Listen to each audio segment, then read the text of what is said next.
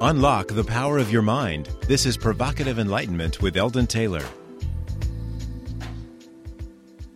Welcome to another hour dedicated to inquiry, reflection, questions, possibilities, and more, all in our effort to understand exactly what enlightenment means and what it is to be enlightened.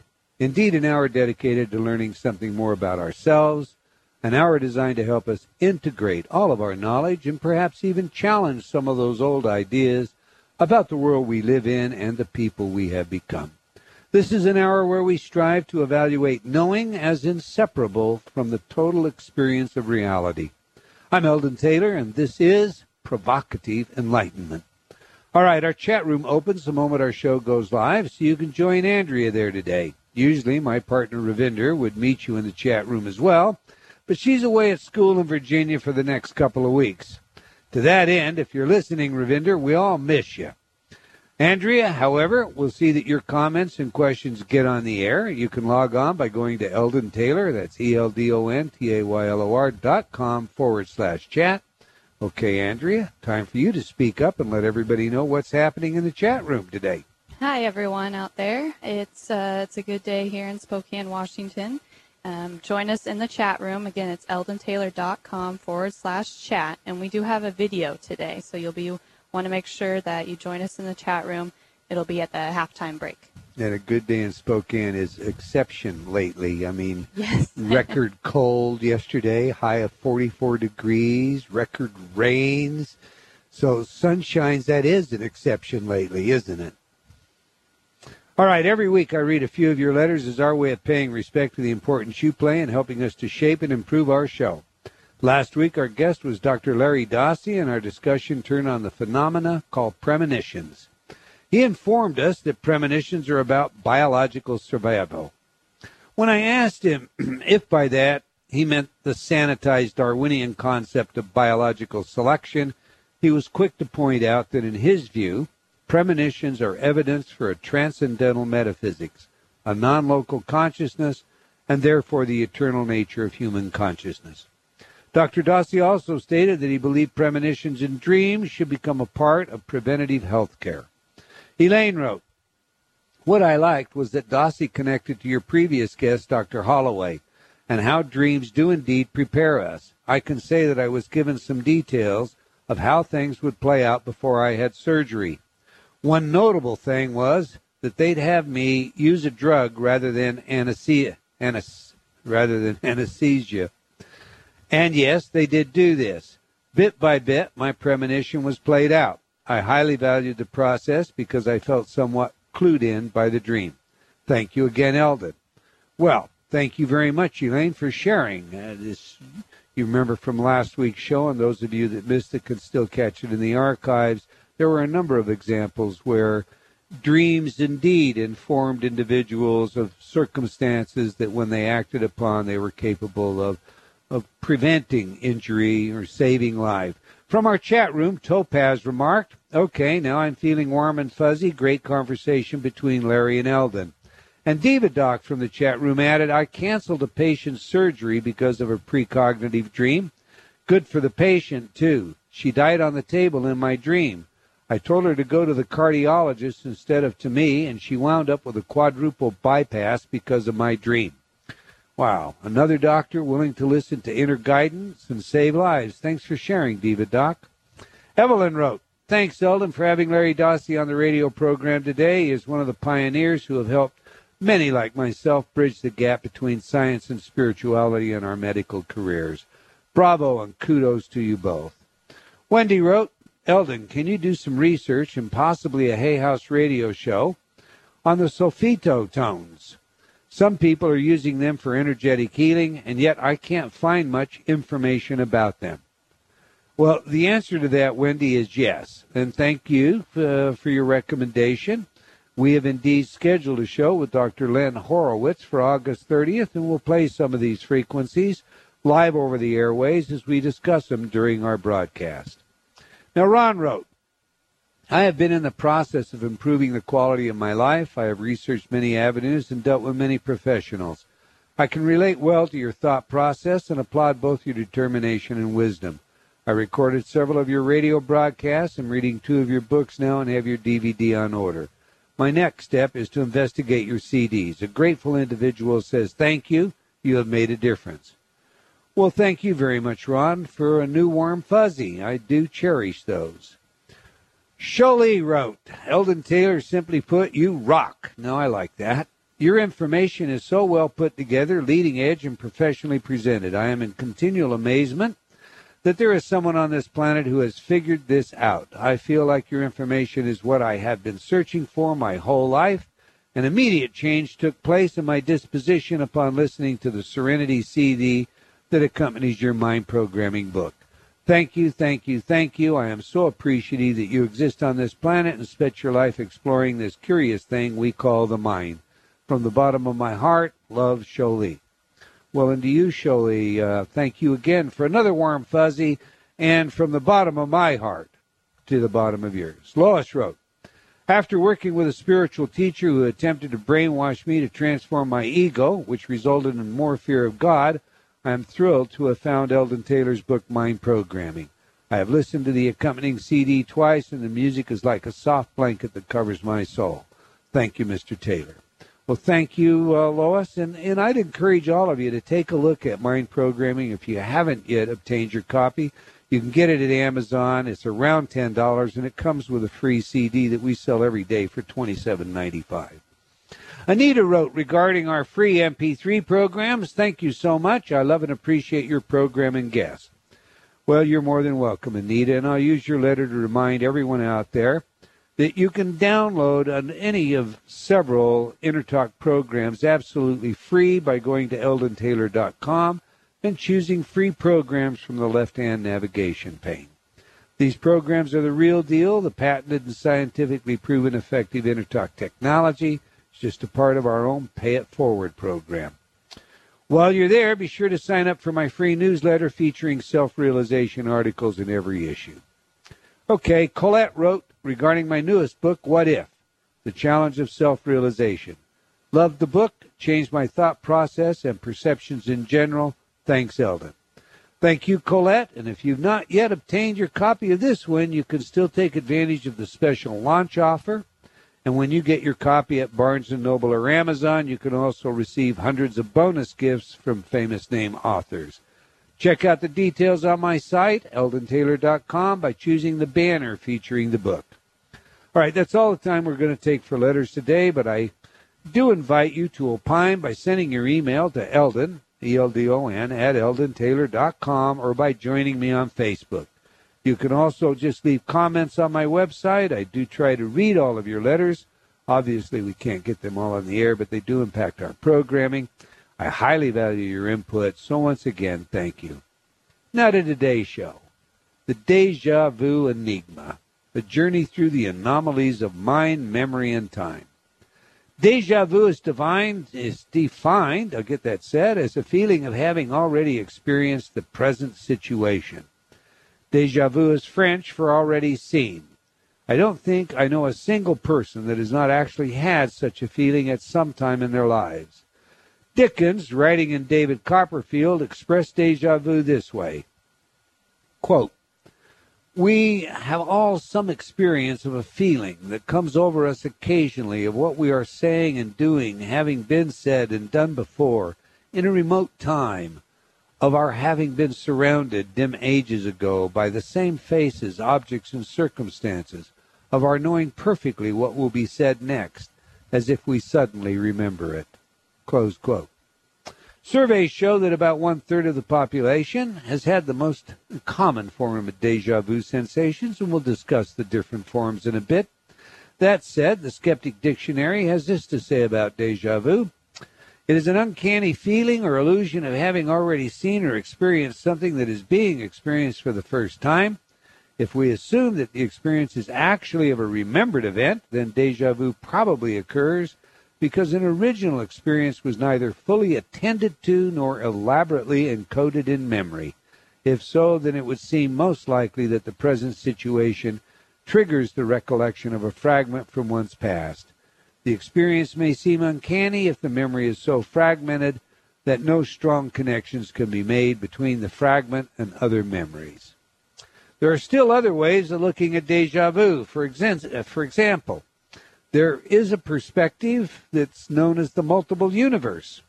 And there are notions about parallel universes and ideas that somehow we become aware of our divided presence in different universes that exist at the same time. There's also this idea of precognition that we have visited recently and have seen as defined in some circles as just simply premonition.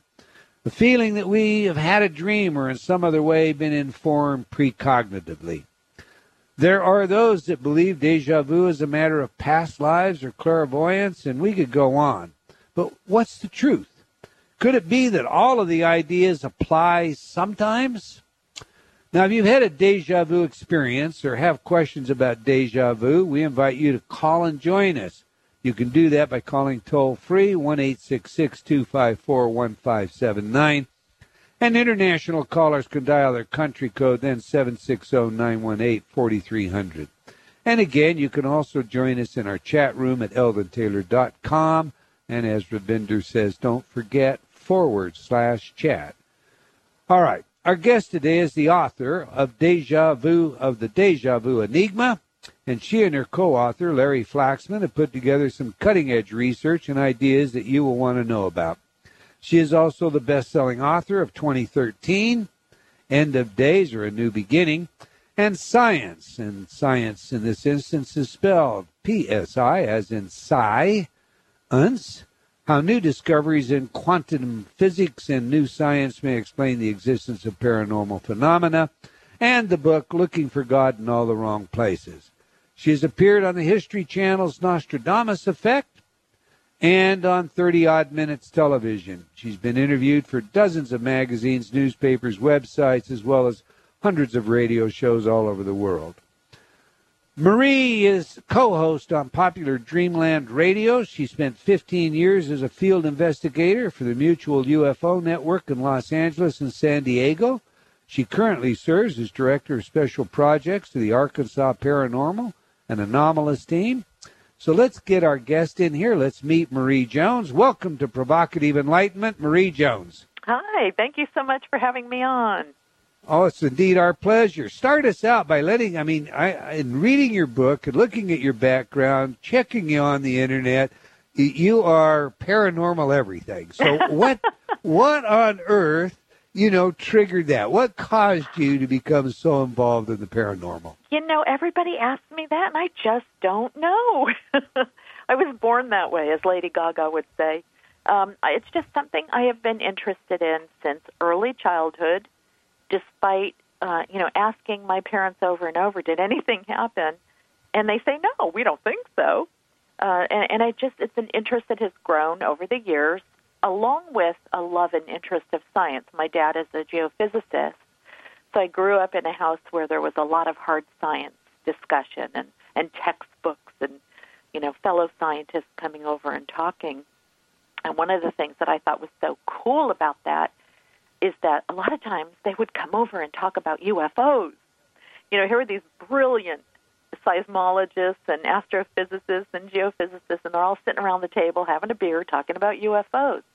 So I think from a real early age I started to want to put the two worlds together. I just felt like they went together, but I wanted to present that in my writing. That in itself is a unique experience. I mean, today, and you very well know this, there is a great cleavage, and it is growing between, we'll call it the hard scientists, that you said that, and so many people that are interested in metaphysical science. Right. I'll put that term in quotes. Richard Dawkins is quick to jump out there and tell us that of the Royal Academy, 95% of the scientists that belong report that they are agnostic to atheist. So coming from a background where you have hard scientists that are actually talking about these things, that's a rich background you should cherish. I would say that's probably how you got there. Yeah, I think so. And the interesting thing is that these people could never really be open in their academic pursuits with these interests. It was always behind the scenes. personal interests that they didn't talk about except amongst themselves. And I grew up seeing this sort of divide and wondering, well, why does this divide exist? Because everybody seems to be talking about the same thing with just different verbiage, different ideas. And it seemed like people were on one side of the fence desperately wanting to connect with the people on the other side of the fence, but their profession and the rules of academia prevented them from doing that. I thought that was silly. And as a writer, I'm allowed to sort of walk the middle of the fence.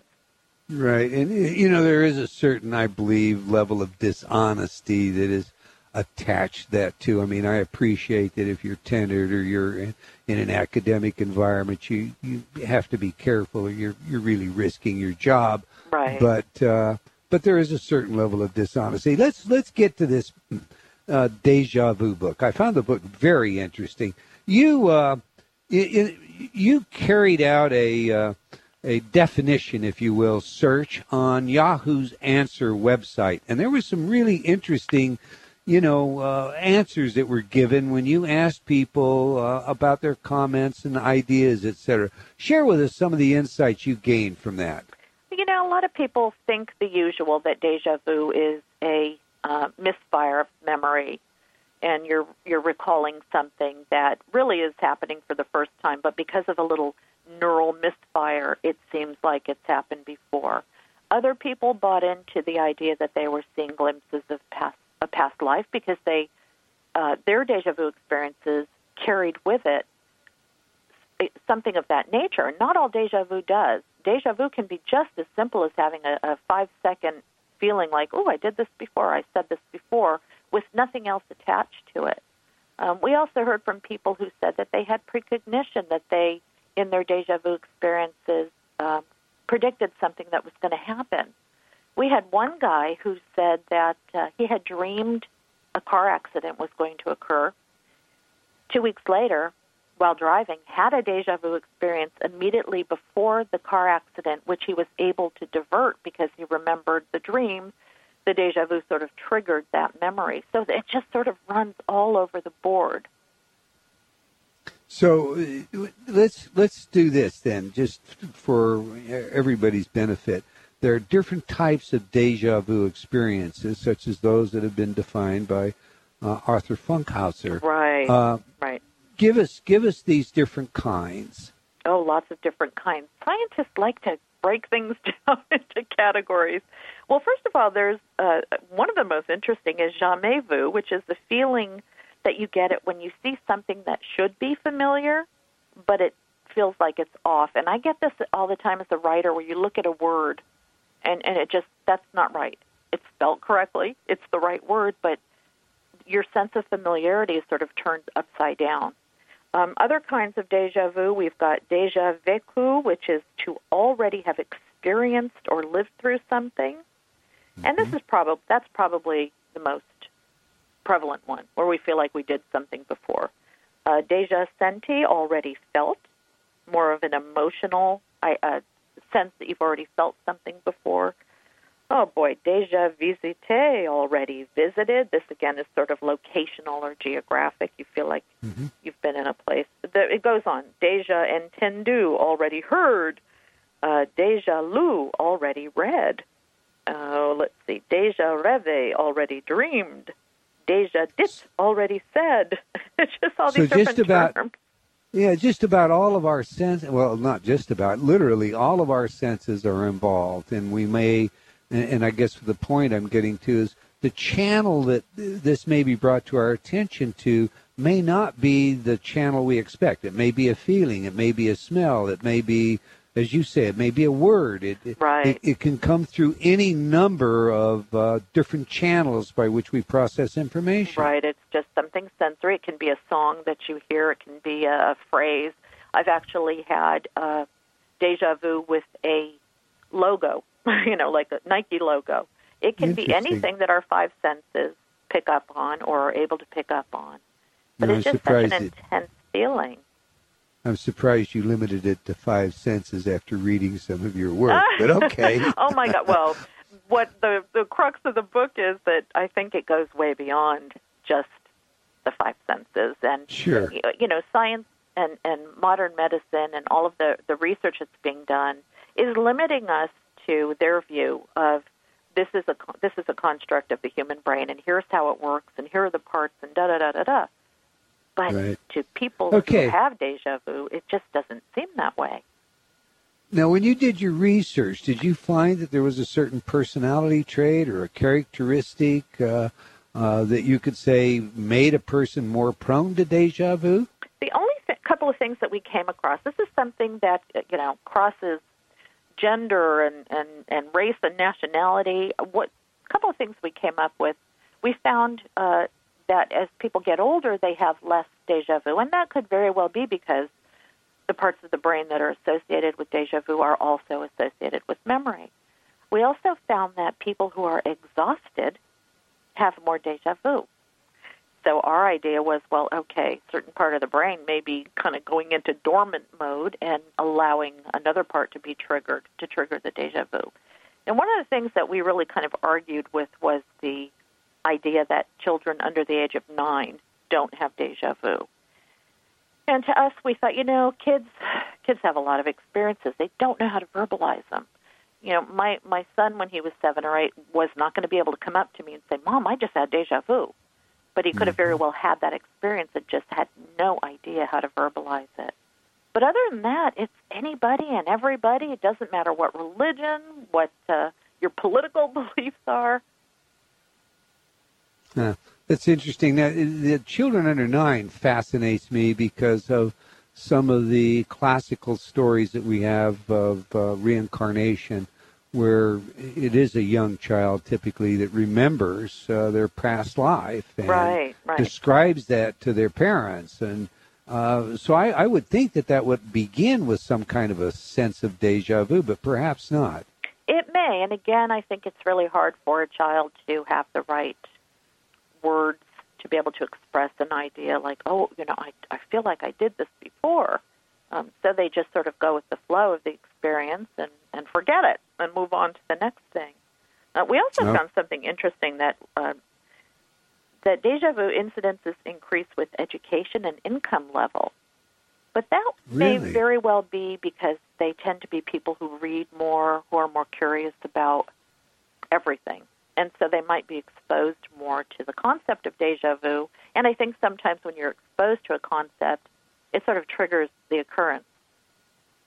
Now, the devil's advocate might well argue that because they're more educated, because they read more, there would be a richer tapestry of memory, synthetic perhaps, but, when you do read a lot, there are artificial environments that are created in your mind that the writers are generating, and artificial experiences, and in a very real sense, we vicariously participate in these, and so there could be a commingling, if you will, of memories. I think I know it was Maxwell Maltz that said if it's a synthetic experience and felt in sufficient detail, we lose the ability to discriminate between that synthetic and real experience. So that absolutely. too could be the possibility. Yeah, and imagination, how people process experiences,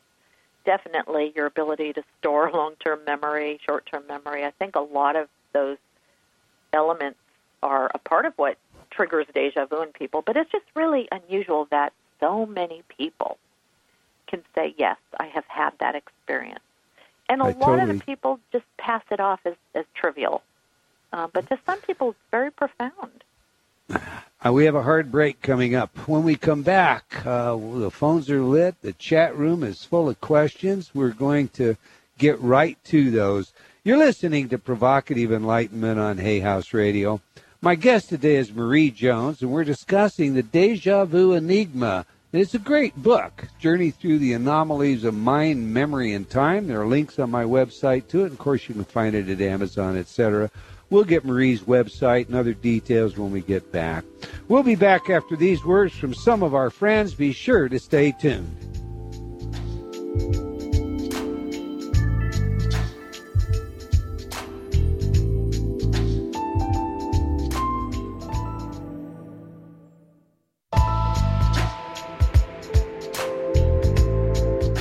Unlock the power of your mind. This is Provocative Enlightenment with Eldon Taylor. Welcome back. If you just joined us, we're discussing with Marie Jones the Deja Vu Enigma. But before we get back to today's show, I want to invite you to like our Facebook fan page for Provocative Enlightenment Radio.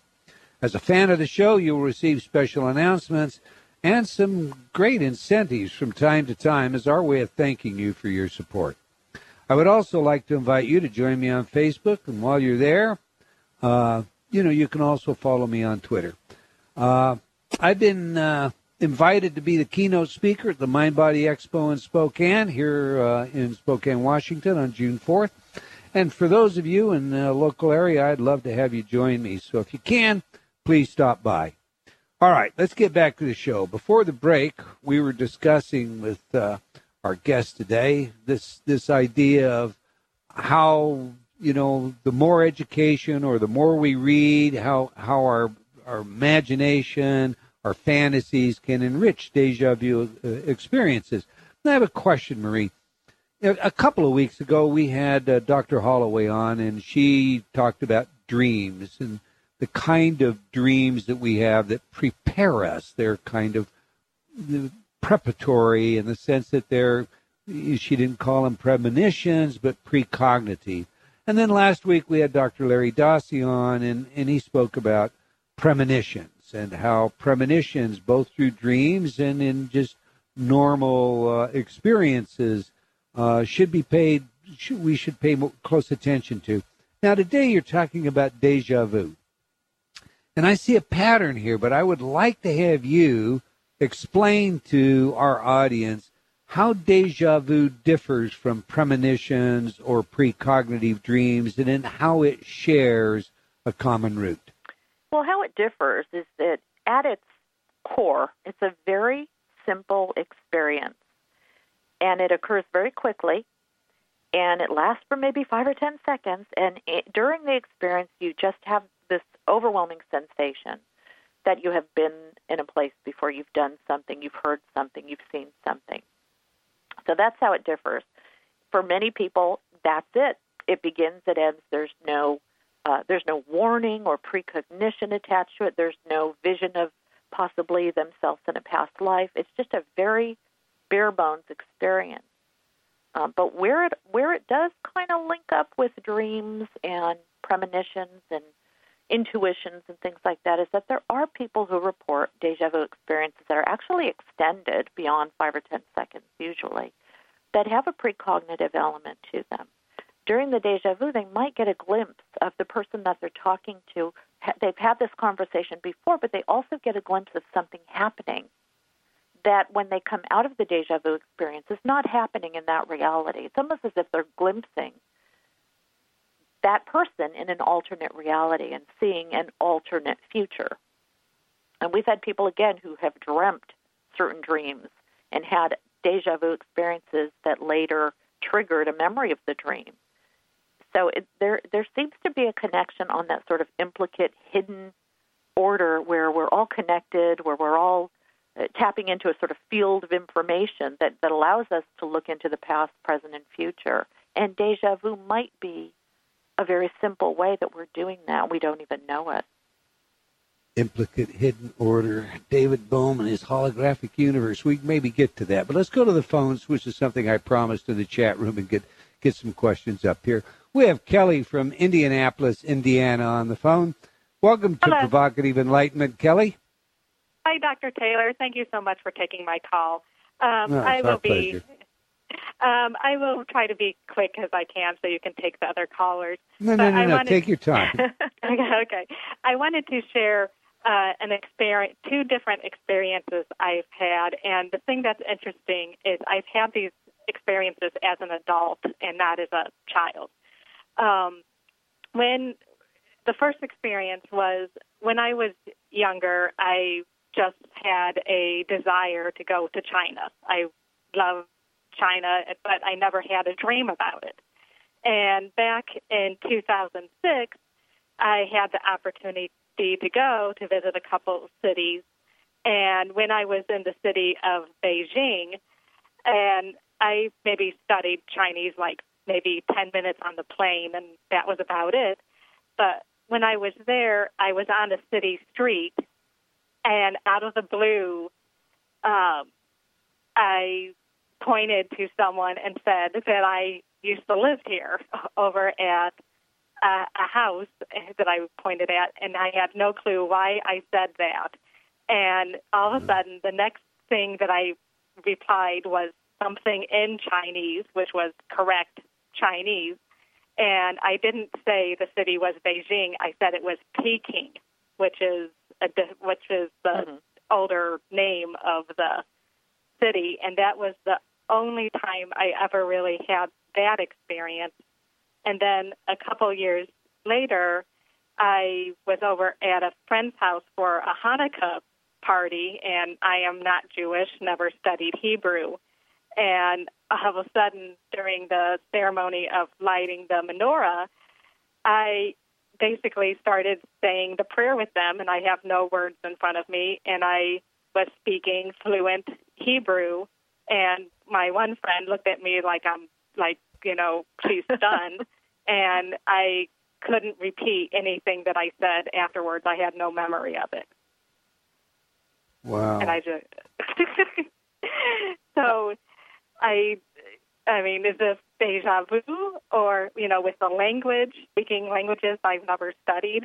Or it's fascinating because it could be so many things. It could be, in the book we also get into savants and prodigies and how there are people that have some parts of the brain that are just, for better or worse, dead, but other parts are activated beyond normal, and they're able to learn languages and pick up music and know things that they really shouldn't know. But we've heard so many stories like yours where these glimpses come to people that are, pretty normal. Mm-hmm. Now, our idea, and this is not scientific, but our idea is that what is happening is that there is this grid of interlocking realities, whether you want to call them dimensions, parallel universes, what have you, that we are getting a glimpse of ourselves. It could be in a past reality. It could be in a present reality where we're just in a different location, whatever. But this information field, time is not linear.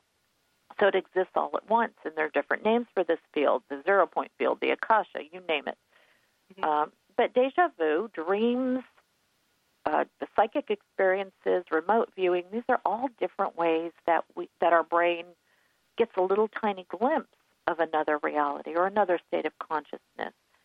And our brain... Oh, go ahead. That language situation is really pretty unique, isn't it? I mean, I've never heard of that before. I have. It's funny. There was a story, I think it was last week, about a woman who went in for surgery and woke up with a foreign accent. I don't know if you guys saw that. I know that. Yeah, indeed, there's a story, and again, not a story, it's a true situation. Right. A woman in Indonesia who was in a coma, came out of the coma, no longer could speak her native tongue, but spoke fluent German.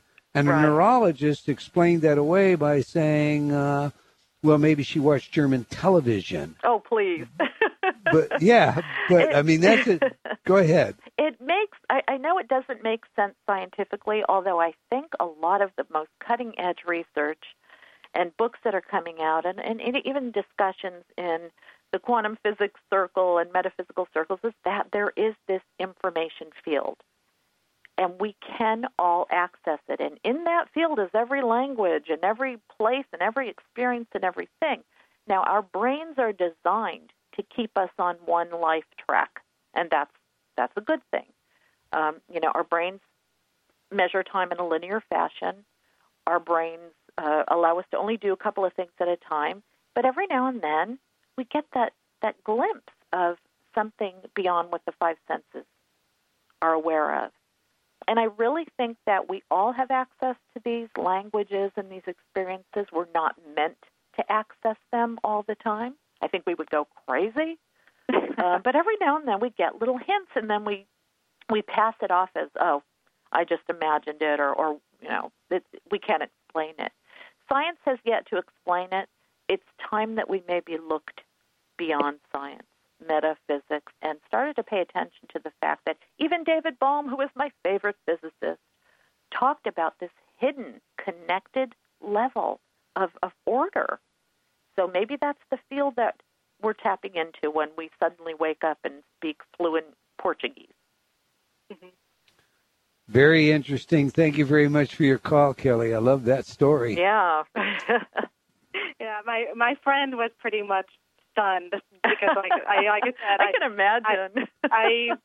I never studied Hebrew, and I'm not Jewish, and I was just there as a friend, and when we were saying the prayer together, I was saying every single word right and the correct spelling and pronunciation of it. Amazing. And then when it was done, and she asked me, like, "Can you repeat that?" And it was like, no, you couldn't. I couldn't do it. Do you remember at all how you felt? Because this is really important. We had a really hard time getting people who could actually remember how they felt emotionally or what was going on when that happened. Were you aware that you were saying those words in Hebrew, or was it just sort of a blank out?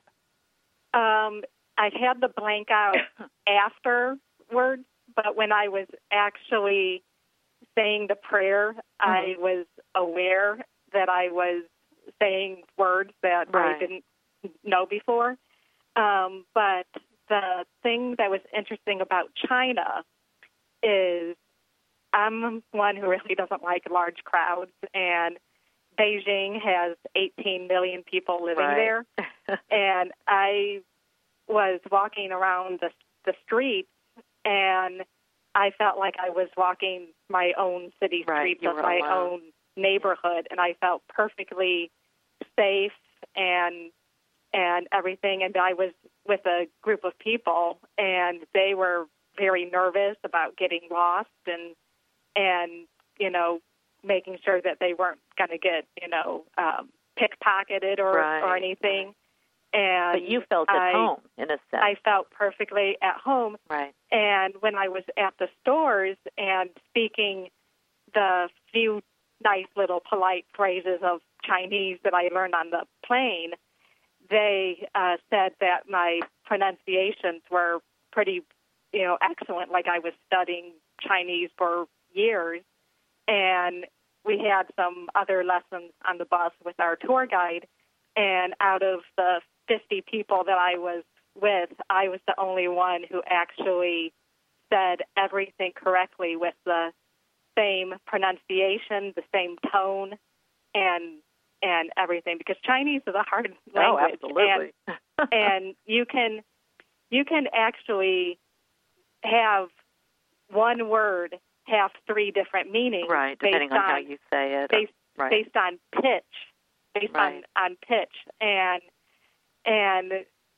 people could say ma or ma, and it's like, it's how long you say it, and it's like, I just called you a crazy mother horse with the word ma, with the word ma. Right. And everybody else was in the group was having a difficult time saying the word correctly, and the tour guide was like, "How in the world do you know this?" And it's like, I don't know. That's amazing. That's amazing. You're lucky. You're blessed that you had that experience. That's a fact. Appreciate you calling, Kelly.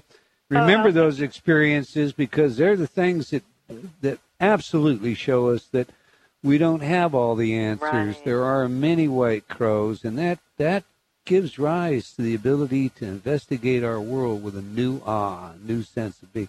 Let's take a question out of our chat room. We have Mod Girl, and she would like to know, Dr. Jones, she says, to comment, comment on deja vu experience you feel in dreams, and why do I feel a rush down my spine when I have that deja vu feeling? That's interesting, that there's a more sensory, the physiological reaction as well. And it could just be her. We had people say that they heard buzzing before a deja vu experience. I have deja vu all the time right before I feel a little bit dizzy. I have issues with vertigo, and it's almost as if I'm getting vertigo, but then it turns into deja vu. So I think, definitely there are physiological things that occur, and they could be different for everyone. Maybe a chill. Maybe somebody gets a flush of warmth. that sort of say, okay, something unusual is about to happen. And your body, of course, knows everything, and it reacts first. So it's sort of like okay, get ready. It's a warning. But that's fascinating. You know, when you say that, I'm reminded of years ago when there were a couple of studies that were being done having to do with the hackles on your neck standing up. Oh, yeah. For unknown reasons, you know. And again, like deja vu, I don't think there's anybody that I've ever spoken to or had a conversation of any kind with that hasn't had the experience where maybe they're going to their automobile, it's dark outside, or, you know, maybe it's an area that they've always been in, be in front of their home, and then for no reason, suddenly they have the hackles on their neck stand up. They suddenly have this impression that there is this immediate danger. Right. And a number of times there is indeed a danger that later, you know, becomes identified with that. How does that relate, or does it relate, in your opinion, to deja vu and chills down your spine? It can, in that I think for some people, deja vu is also an intuitive reaction. Again, maybe a little bit of a precognitive warning about something that's going to happen. Now, and that's not the case for everybody. One of the reasons why may be that when you have deja vu, perhaps you're not consciously supposed to know what it means. Maybe this is an experience that is understood on a subconscious level. But definitely there are lots of cases of people feeling like it was sort of a gut feeling or an intuition, but it evolved into a deja vu event. So I think it's the brain, the body, consciousness, warning, you know, getting a message to us that our present-day conscious awareness may be blocking out because we're so distracted by everything else. I mean, it really could be a way to get us beyond the distractions of daily life to pay attention to some of the more important information that our brain is normally filtering out. You know, okay, I can see that I've gotten a little carried away on some of this psi phenomenon. We need to get back to looking at. Your book covers the memory maze in some detail. Oh, yes. Unpack that concept for us and elaborate on it, if you will. Well, we couldn't talk about deja vu without talking about memory, because really the two are very much related. The thing is that we found there's a lot of research out there on the human brain and memory and what parts of the brain are involved in processing and storing short and long-term memory. But the interesting thing is there's still a lot of gaps, because we still don't know how, in some cases where people have brain damage to those parts of the brain, they still are able to somehow have memory. It's almost as if memory might be projected from some other outer source. And that leads into the whole argument about whether the brain and the mind are the same thing or separate. But just in terms of what we know about memory, we do know that there are parts of the brain involved. We know the hippocampus is involved in short and long-term memory, retainment. Epilepsy studies have shown us that the transfer of short-term memory to long-term memory storage occurs in this part of the brain. Those are things that we know for sure. We can go into a laboratory setting or a medical setting and trigger somebody's brain to remember something, and even to have deja vu. This is actually going on, and it's happened in the past. The problem, again, though, is that for every fact that we think we have about memory, about the way we process it, about the way we remember it, and about the way we recall it, there's always some element of mystery, because something will happen to someone that just defies all these facts, defies all logic. And again, Right. There's interest in this idea that of the holographic brain, that the information and memories are stored outside the physical brain and projected onto the brain as needed, which is a really intriguing concept. Indeed it is. And one thing we do know is good research has, with mice at least, over and over again, removed areas of the brain where supposedly the ability to run a maze existed, Right. only to discover that we didn't remove the ability. And when you do that, when you very carefully, and I'm not supporting this idea, but it has been very carefully done, where literally every area of the brain potentially that could hold a memory has been removed and yet the memory has not, you are left with it is holographically stored somehow, some way. Okay, now listen. A couple quick things in the little bit of time we have, and I'm going to be selfish here, but in your chapter titled, Do You See What I See?, you cover generative computation, promiscuous combination of ideas, mental symbols, and abstract thought. Explain that, will you, with its relevance to déjà vu? Oh my gosh, do we have time? Yeah, real quick, right? Because I got a big question I want to ask, but I've got to have this intro in front. Well, really, what we were looking at is how we conceptualize things, I guess you could say. Human cognition, we thought we were the only species that had it. We're now finding out that animals do as well. But these are the 4 traits of human cognition. They sort of teach us about how the human mind works, how the mind is able to create words and concepts and ideas, how it's able to differentiate sex and art and love and social relationships. So those are the 4 areas that we thought set our minds apart from the lesser creatures. But there's been a lot of research recently showing that animals have some cognitive ability as well. And again, the brain is such a mystery to us. We're still trying to figure out how it works, how we process information, what perception has to do with it, what belief has to do with our reality. So absolutely, it's all linked. You took me right where I wanted to go, and that's animals, okay? So now the new research is indicating that animals are, processing in many ways a lot of the cognitive areas that in the past we thought of as being unique to the human being. Right. Well, recently we had Kevin Nelson, a neurologist, on a show. And his claim to fame right now is that he has identified a particular REM activity that feeds or underlies NDEs and OBEs. And you write some about those. And he has determined that animals share this experience. My question to you, do animals have déjà vu experiences? Unfortunately, the only way we would ever know that is to either try to trigger it in their brains the way we do with humans and see if the same parts of the brain light up, but we still don't know what their subjective experience is because we can't ask them. So the closest that we can come to answer that question is, are we able to trigger the same parts of the brain to make it light up the exact same way it does when we trigger déjà vu in a human being? Well, now, Rupert Sheldrake, is showing us that dogs know when their owners are going to come home somehow. Do you think that's linked with déjà vu? I mean, you got 10 seconds or so. Do. What do you think? Absolutely, and I think it all goes back to the same idea that there is this grid of interlocking realities, this field of information, and all of these anomalies or things that we consider to be anomalies are just glimpses into this field of information that we all have access to. All right. It's a great book. It's called The Déjà Vu Enigma, A Journey Through the Anomalies of Mind, Memory, and Time.